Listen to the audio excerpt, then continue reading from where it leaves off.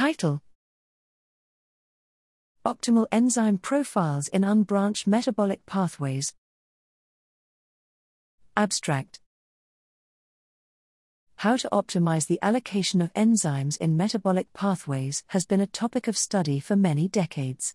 Although the general problem is complex and nonlinear, we have previously shown that it can be solved by convex optimization. In this paper, we focus on unbranched metabolic pathways with simplified enzymatic rate laws and derive analytic solutions to the optimization problem.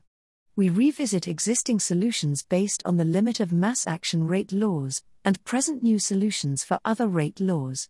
Furthermore, we revisit the known relationship between flux control coefficients and enzyme abundances in states of maximal enzyme efficiency.